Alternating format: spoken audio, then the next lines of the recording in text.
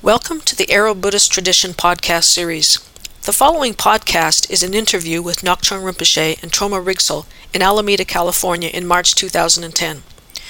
Interview questions cover various topics from the book Rays of the Sun. For more information about the Aero Buddhist tradition, please go to the website at aerobuddhism.org. Your generous donations make these podcasts possible. If you wish to make a donation, please go to the section of the website labeled How to Help and select Make a Donation. I'm Troma Rigtsel, and I'm here with Ngak'chang Rinpoche. We are discussing the topics in his recent book, Rays of the Sun, which is actually a collection of teachings that he had written and distributed 20 years ago when Dharma was first coming to the West. Rinpoche, thank you for being here today. I'm really excited to ask you this first question, which is about the place that people first come to the Buddhist teachings, which is the Four Noble Truths. And you talk about the Four Noble Truths as the four certainties in Rays of the Sun. So could you describe the Four Noble Truths according to this way, the four certainties, and why that term certainty is used? And certainty is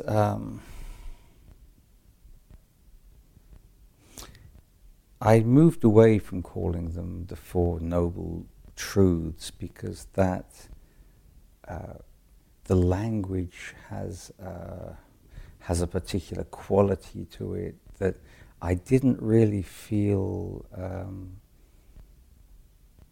addressed people in terms of something specific about their experience. So I use the word certainty there because it links directly with having an understanding that is unshakable because you really know it, something of which you are certain.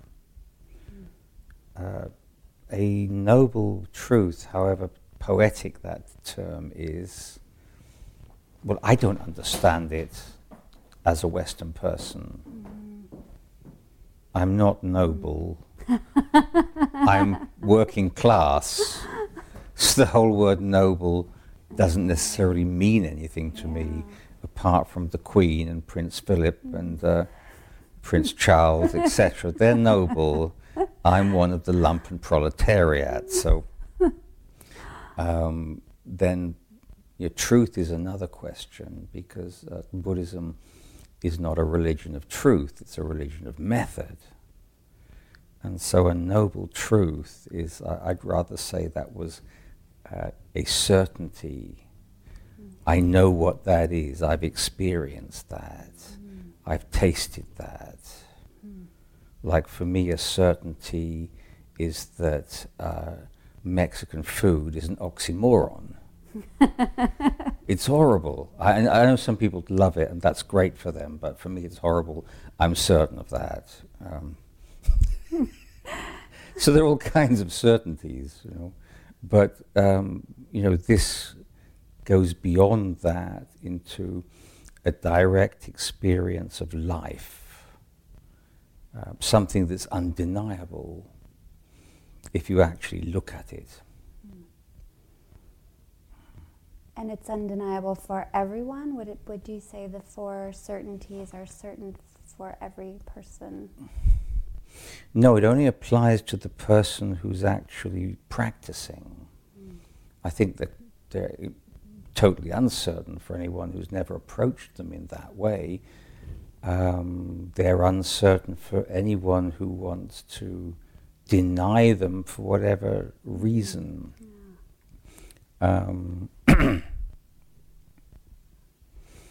I think we all have an idea of how we'd like life to be.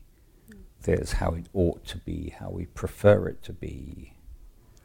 And it's really only those who look at life and are prepared to understand something hard about it. Things like having to die. That's a relatively hard fact for people, and people would often rather avoid hard facts. Not that death is hard when you come to understand it, but for most people it's a highly unpleasant idea. And so would the four certainties be four hard facts then? Just sort of facts of life in that kind of... Well, they start out hard and they improve as they go on, because the first thing is the acknowledgement of unsatisfactoriness as the major characteristic that we all experience, to whatever degree. And that would be what usually people hear of as all of life is suffering. Yes. So why is it usually put that way? I think that's the most popular notion of what Buddhism is about. People hear that. Yes, suffering is not a good word. Unsatisfactoriness certainly can be suffering. It can be extreme suffering, but it can also be extremely mild. It can be the subtlest inconvenience. The sky is not quite the right shade of blue, or the temperature is a little too hot or a little too cold. So it's a spread. If you describe it as suffering, then I think a lot of people would not be interested in Buddhism. And why follow a religion that tells you that everything is suffering? I wouldn't. Yeah, it wouldn't interest me. Terrible. And so this is not a useful translation, because obviously, there's also a lot of joy to be had, which is part of the definition of unsatisfactoriness. In terms of alternation, it's the alternation that makes it worse, because you know that better times are possible. Yeah. And so there's the contrast that exists there. But unsatisfactoriness is the whole spread between the most extreme form of suffering and the mildest irritation or inconvenience. And so what would be the path out of that unsatisfactoriness? And besides the teaching of the Eightfold Path, is there some other concise way that you could explain that to us? If that's what Buddhism offers, a path out of unsatisfactoriness, what is that? How do we... Well, it's the recognition of what causes it. Okay. Which is the next thing, that there is a cause. If you're looking at a situation and saying, you say, right, life is characterized by unsatisfactoriness to one degree or another, even including joy as as the problem with alternation, that one is always in search of that, and either you're getting it for a while, then losing it or missing it, or then one has to look at the cause, that there is a cause. And if there is a cause, then there's something that you can do in terms of how that is caused, to unroot that cause. So there is a possibility. This is the third noble truth, or the third certainty. But it's a matter of seeing it. So it's always a matter of looking and being open to what is there. If you don't acknowledge the situation, you can't even start to look for a cause, because you're trying to pretend that life is something else, or that life is splendid if only we could change the government, or if only we could change this or fix that or do the other thing, it would be perfect. If you're coming from that situation, then you can never really arrive at a situation where you're open to looking for the cause of something. Okay. Most people have the idea that life could be better if their political party could stay in power. and make all the changes necessary and get rid of all the people who shouldn't be there and have the rest in prison or wherever. But from the point of view of Buddhism, any form of politics is a means of adjusting samsara.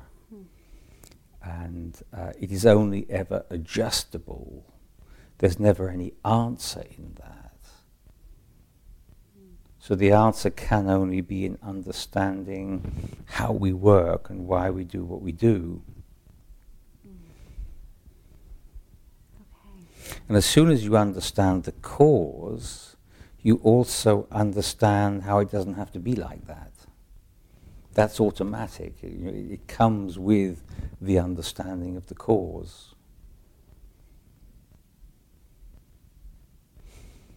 And would that be then, you mentioned that there was some pain of the alternation of joy and unsatisfactoriness, or joy and sorrow, or whatever kinds of ups and downs people go through. There's some frustration that comes from that.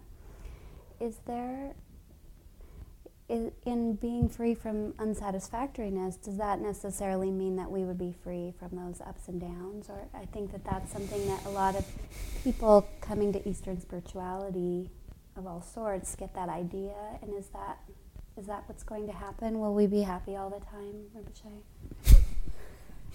That would be fun, wouldn't it? It's not a question of being free of joy and sorrow. I think that's a misunderstanding. Joy and sorrow is there. You know, obviously, if you have a good friend and that good friend dies, that is sad. And I think there's a misunderstanding that, you know, when you get enlightened or whatever, that you no longer feel any sadness. If you don't feel sadness, then you have no connection with anything. There's feeling sadness as a simple, raw condition, and then there's feeling sadness as a complex project where the sadness means certain things. But sadness doesn't mean any more than it is. I was talking to somebody who was asking about sadness a couple of weeks back. They were sad. I won't go into why, but I said, well, I'm still sad that my friends Ron and Steve died. And that's about 40 years ago. I'm no less sad now than I was then, but it doesn't dominate my experience. If I think of them, I feel sad. That's not a problem. I don't resent feeling sad. That I feel sad doesn't mean anything more than my connection with them, my memory of them. And there's nothing you can do to remove that loss. But that's not tragic. It's not so complicated. It's very simple. I'm not thinking about them all the time. But it's not that I no longer feel sad. And as long as someone is looking for a cure for that, it will be unsatisfactory. Okay. So there's no state of such advanced happiness that there is no sadness, because that would be entirely bland, and you would become emotionless. Right. And you would become English, because that's what we're like. We feel nothing. I think there are a lot of people who would like to be bland.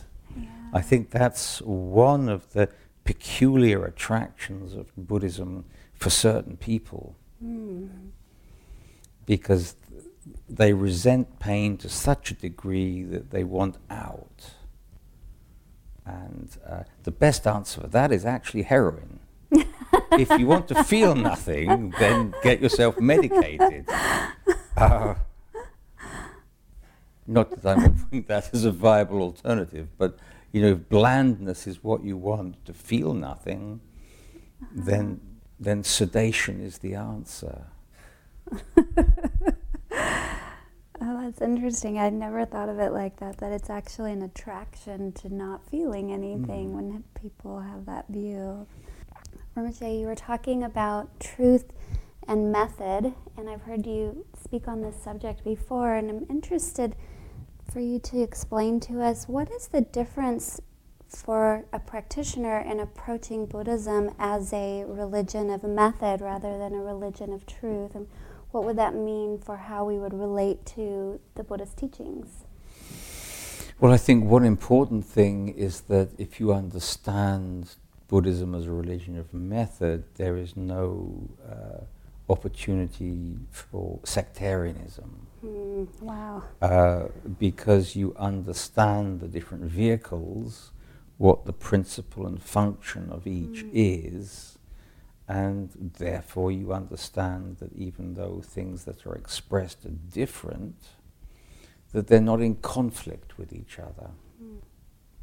Like, whether you wear a bikini or a fur coat depends on the temperature and what you intend to do. They seem to contradict each other, but they are for different purposes. So the different yanas, with each yana, there's a principle, and you're following a teaching according to that principle. I think the difficulty for a lot of people in the idea of method lies in the fact that method sounds practical, like a method of meditation, a visualization, a mantra, etc. But it becomes more subtle when you encounter the fact that a view is a method also, how you view things.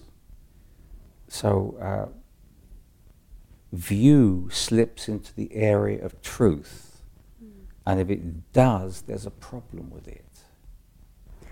Because however you view things,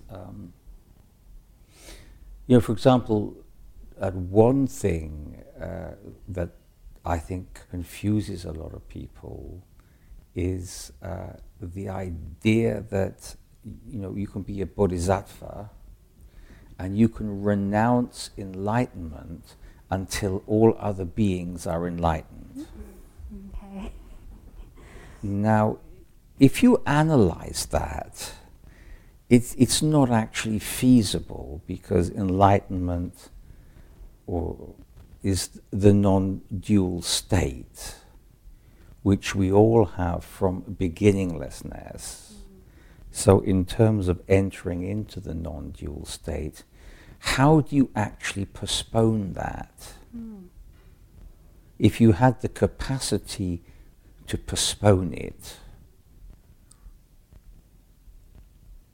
you'd already be there. Right. So how do you postpone it? And having that view that I will renounce realization until all beings are realized, you'd be realized anyway if you had that wish. And we couldn't renounce it anyway because it's our nature? Yes, it's our nature, so how can we renounce it? But the thing is here, I'm not criticizing that. What I'm saying is that it's a method. And the method is extremely important in terms of Sutrayana, because we're looking at samsara as an ocean of suffering. Now, if samsara is an ocean of suffering, then I want out. And if I really recognize that, then I want out extremely. I extremely want out. And so to say, well, I'll stay in until everyone else is out, is obviously something that's going to turn everything on its head. So it's a method of working to cultivate that degree of self-disinterest is really important when the self is a big issue.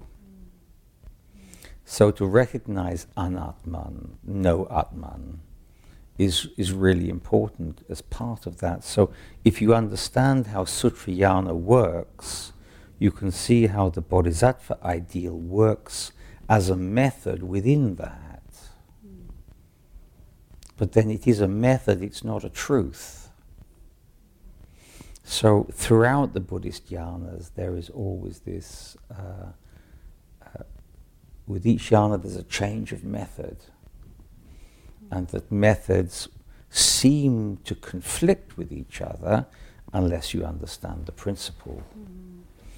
And, you know, it actually goes a lot further than that in terms of being able to look at other religions. It's not just understanding Buddhism, but understanding every other religion. Not that you have to study them, not that there's any purpose in trying to understand them, but you can have a state of mind in which there's no conflict because you see them all as methods.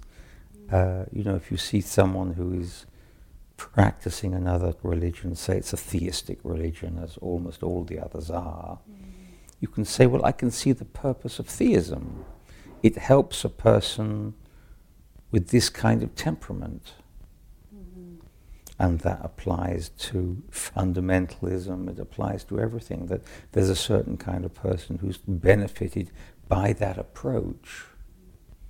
So even if the approach is actually problematic in some ways, if it's helpful, if something moves someone from here to there, and they improve as a human being, they become more open, more compassionate, then that's useful. Even if it doesn't supposedly lead beyond a certain point. Well, with this notion then, actually I have to ask you a question about that then, because even though it's off topic, something that comes up in my own Sangha in particular is this question of the relationship between Buddhism and psychology. And here I think I heard you say that if something is helping someone to be more compassionate, then and it's benefiting them, then it's a useful thing. And so I'm wondering, I know that you have taught many times on the subject of Buddhist psychology and spoken at conferences on the topic, and what is the relationship between a Buddhist practitioner's life and psychology? There's a lot of Buddhists out there who are psychologists or even training to be psychologists, and how does that work in terms of Buddhism being a refuge in their practice, being their refuge rather than psychology being their refuge? Is there a conflict there, or if it's something that benefits them, that's the end of the story? That's a large question. Yeah. Refuge, which is the last thing you mentioned, maybe I should just go in that way.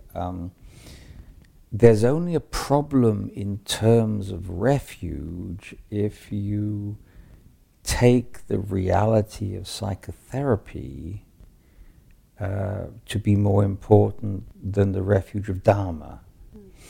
Now, psychotherapy can certainly be useful for people, but it depends on what premises it's based. So although it can serve, psychotherapy, there are many different kinds, many ideas, many theories and philosophies of being that underpin it. I think in terms of Dharma,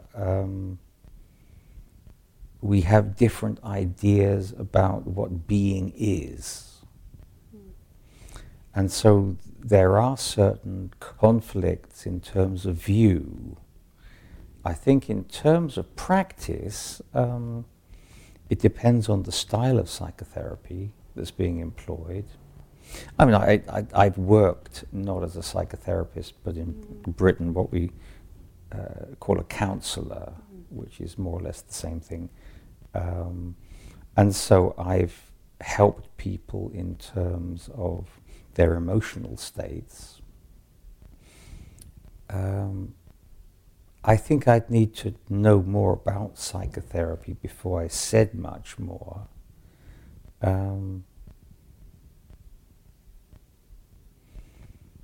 I think that I might have to tell a story here. Please do. There were two ladies who became apprentices of Contradiction and myself.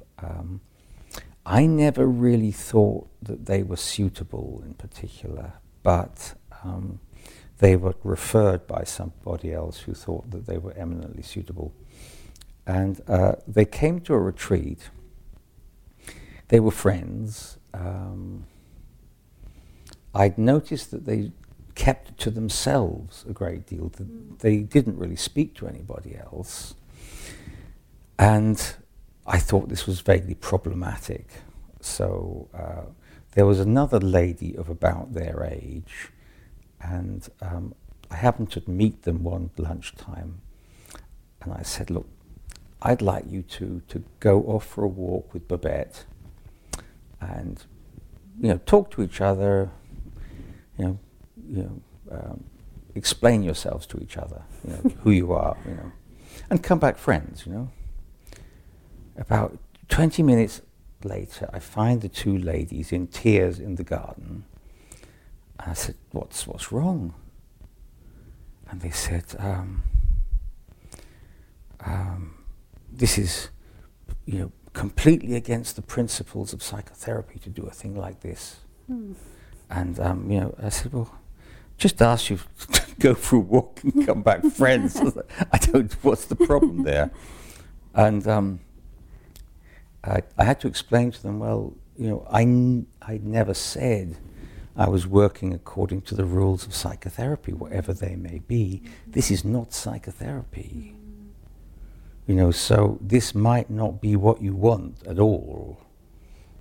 This is Dharma, this is not psychotherapy. So that whatever the rules are there, what you're allowed to do and what you're not allowed to do, has no application here. I'm sorry that you're upset, but it has nothing to do with me in particular. My intentions were friendly. If you didn't want to do that, then really I can't help you much either, because as far as I'm concerned, that was quite a simple and good-natured request, and there's no threat in that for anyone. If you find a threat there, then I would say that Dharma is not for you at all, because it can get a lot more threatening than that. Again, in a very friendly way in particular, but if that threatens you, then I don't know what to say beyond that. So I think, there are certain principles involved with either. But that if you take refuge, which means, again, taking refuge is a whole other area. What refuge means. Refuge means the baseline, what you found everything upon, what you understand as being real. And so if you have refuge, then you'll go to that, whatever that is. If your refuge is heroin, you go to heroin.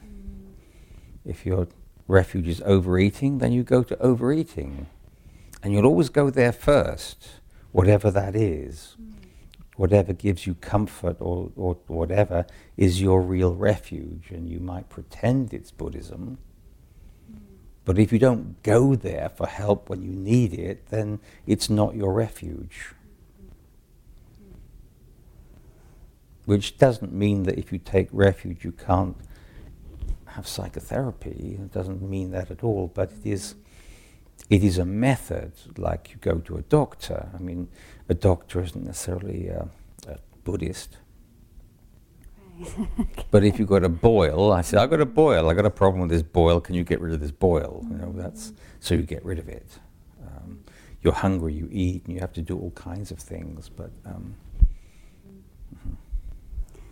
It's interesting, the notion of refuge being this baseline of acknowledging something you find to be real, and then the Four Noble Truths, that teaching actually being translated or rephrased as the Four Certainties. It seems to me like entering into the Buddhist path then is entering into a state of greater confidence in some way, or it comes from some kind of confidence. Would you say that that's the case? I can't remember which teacher said this, but he described them as the no bull truths.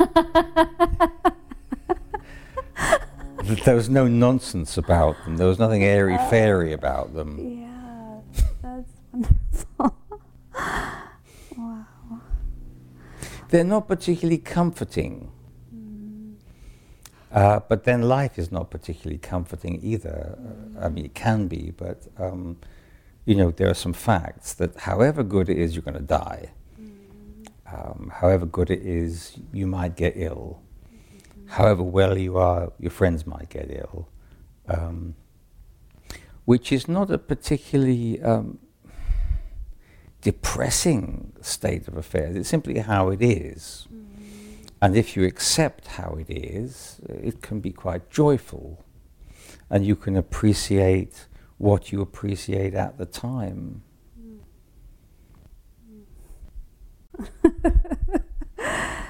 Oh, that's interesting. I'd never thought of it like that, that it's actually an attraction to not feeling anything when people have that view. Rinpoche, you were talking about truth and method, and I've heard you speak on this subject before, and I'm interested for you to explain to us, what is the difference for a practitioner in approaching Buddhism as a religion of method rather than a religion of truth? And what would that mean for how we would relate to the Buddhist teachings? Well, I think one important thing is that if you understand Buddhism as a religion of method, there is no opportunity for sectarianism. Wow. Because you understand the different vehicles, what the principle and function of each is, and therefore you understand that even though things that are expressed are different, that they're not in conflict with each other. Like, you know, whether you wear a bikini or a fur coat depends on the temperature and what you intend to do. They seem to contradict each other, but they are for different purposes. So the different yanas, you know, with each yana, there's a principle, and you're following a teaching according to that principle. I think the difficulty for a lot of people in the idea of method lies in the fact that method sounds practical, like a method of meditation, a visualization, a mantra, etc. But it becomes more subtle when you encounter the fact that a view is a method also, how you view things. So view slips into the area of truth, and if it does, there's a problem with it. Because however you view things, you know, for example, one thing that I think confuses a lot of people is the idea that, you know, you can be a bodhisattva and you can renounce enlightenment until all other beings are enlightened. Okay. Now, if you analyze that, it's not actually feasible, because enlightenment is the non-dual state, which we all have from beginninglessness. So in terms of entering into the non-dual state, how do you actually postpone that? If you had the capacity to postpone it, you'd already be there. Right. So how do you postpone it? And having that view that I will renounce realization until all beings are realized, you'd be realized anyway if you had that wish. And we couldn't however, renounce it anyway because it's our nature? Yes, it's our nature, so how can we renounce it? But the thing is here, I'm not criticizing that. What I'm saying is that it's a method. And the method is extremely important in terms of Sutrayana because we're looking at samsara as an ocean of suffering. Now, if samsara is an ocean of suffering, then I want out. And if I really recognize that, then I want out extremely. I extremely want out. And so to say, well, I'll stay in until everyone else is out is obviously something that's going to turn everything on its head. So it's a method of working. To cultivate that degree of self-disinterest is really important when the self is a big issue. So to recognize anatman, no atman, is really important as part of that. So if you understand how Sutrayana works, you can see how the Bodhisattva ideal works as a method within that. But then it is a method, it's not a truth. So throughout the Buddhist jhanas, there is always this, with each jhana there's a change of method. And that methods seem to conflict with each other unless you understand the principle. And it actually goes a lot further than that in terms of being able to look at other religions. It's not just understanding Buddhism, but understanding every other religion. Not that you have to study them, not that there's any purpose in trying to understand them, but you can have a state of mind in which there's no conflict because you see them all as methods.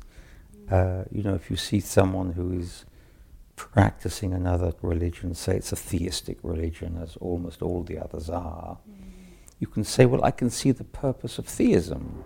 It helps a person with this kind of temperament. And that applies to fundamentalism, it applies to everything, that there's a certain kind of person who's benefited by that approach. So even if the approach is actually problematic in some ways, if it's helpful, if something moves someone from here to there, and they improve as a human being, they become more open, more compassionate, then that's useful. Even if it doesn't supposedly lead beyond a certain point. Well, with this notion then, actually I have to ask you a question about that then, because even though it's off topic, something that comes up in my own Sangha in particular is this question of the relationship between Buddhism and psychology. And here I think I heard you say that if something is helping someone to be more compassionate, then and it's benefiting them, then it's a useful thing. And so I'm wondering, I know that you have taught many times on the subject of Buddhist psychology and spoken at conferences on the topic, and what is the relationship between a Buddhist practitioner's life and psychology? There's a lot of Buddhists out there who are psychologists or even training to be psychologists, and how does that work in terms of Buddhism being a refuge in their practice? being their refuge rather than psychology being their refuge? Is there a conflict there? Or if it's something that benefits them, if that's the end of the story? That's a large question. Yeah. Refuge, which is the last thing you mentioned, maybe I should just go in that way. There's only a problem in terms of refuge if you take the reality of psychotherapy to be more important than the refuge of Dharma. Now, psychotherapy can certainly be useful for people, but it depends on what premises it's based. So although it can serve, psychotherapy, there are many different kinds, many ideas, many theories and philosophies of being that underpin it. I think in terms of Dharma, we have different ideas about what being is. And so there are certain conflicts in terms of view. I think in terms of practice, it depends on the style of psychotherapy that's being employed. I mean, I've worked not as a psychotherapist, but in Britain what we call a counsellor, which is more or less the same thing. And so I've helped people in terms of their emotional states. I think I'd need to know more about psychotherapy before I said much more.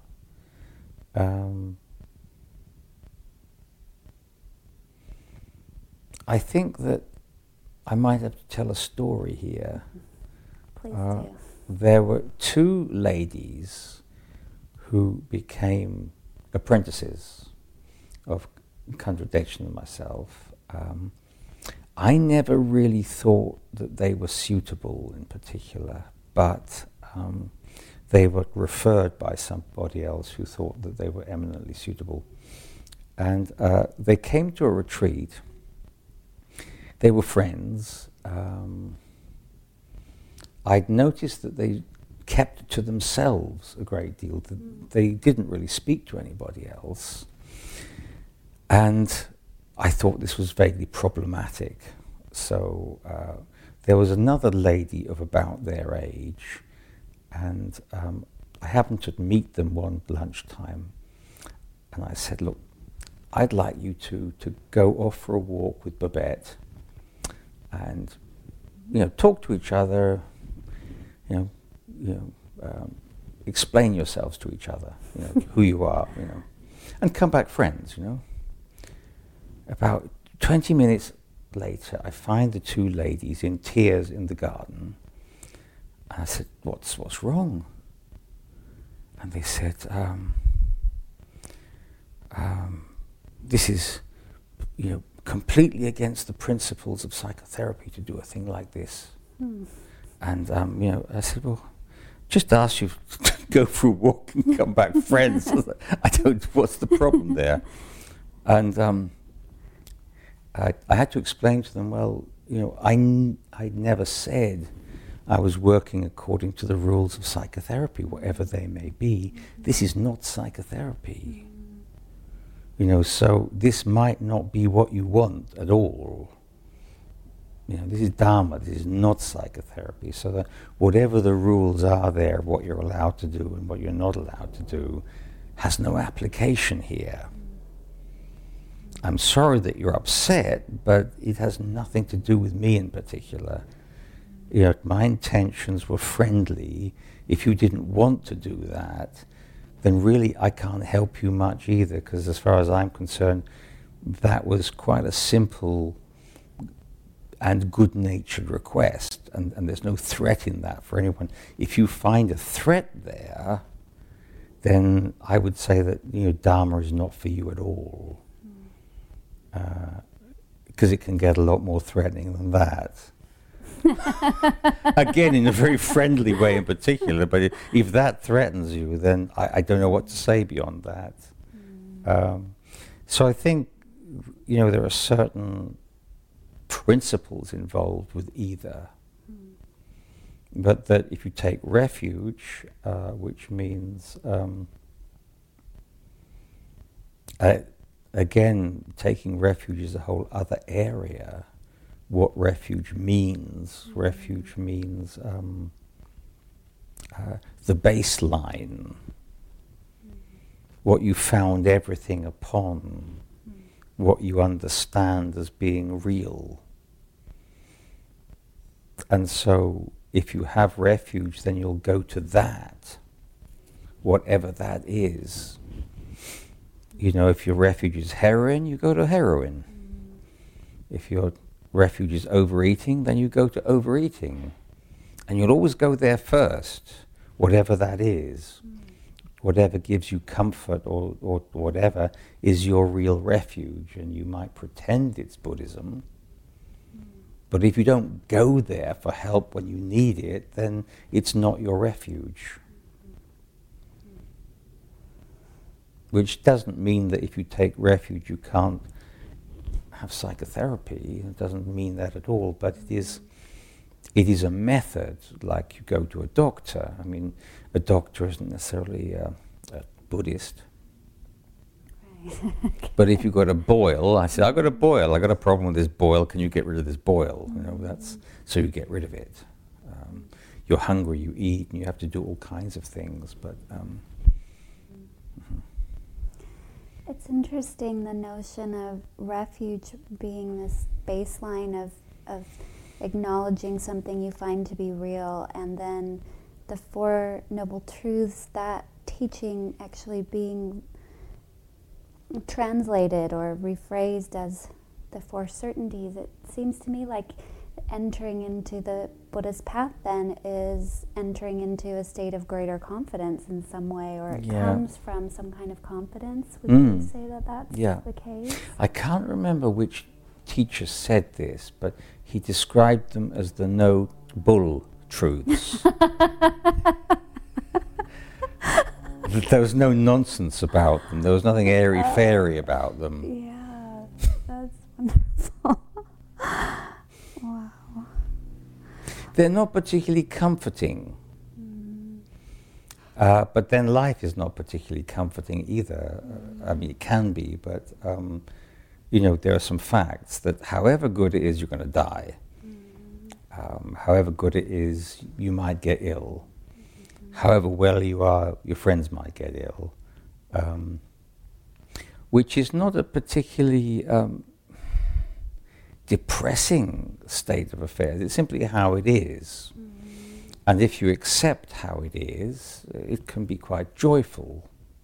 And you can appreciate what you appreciate at the time.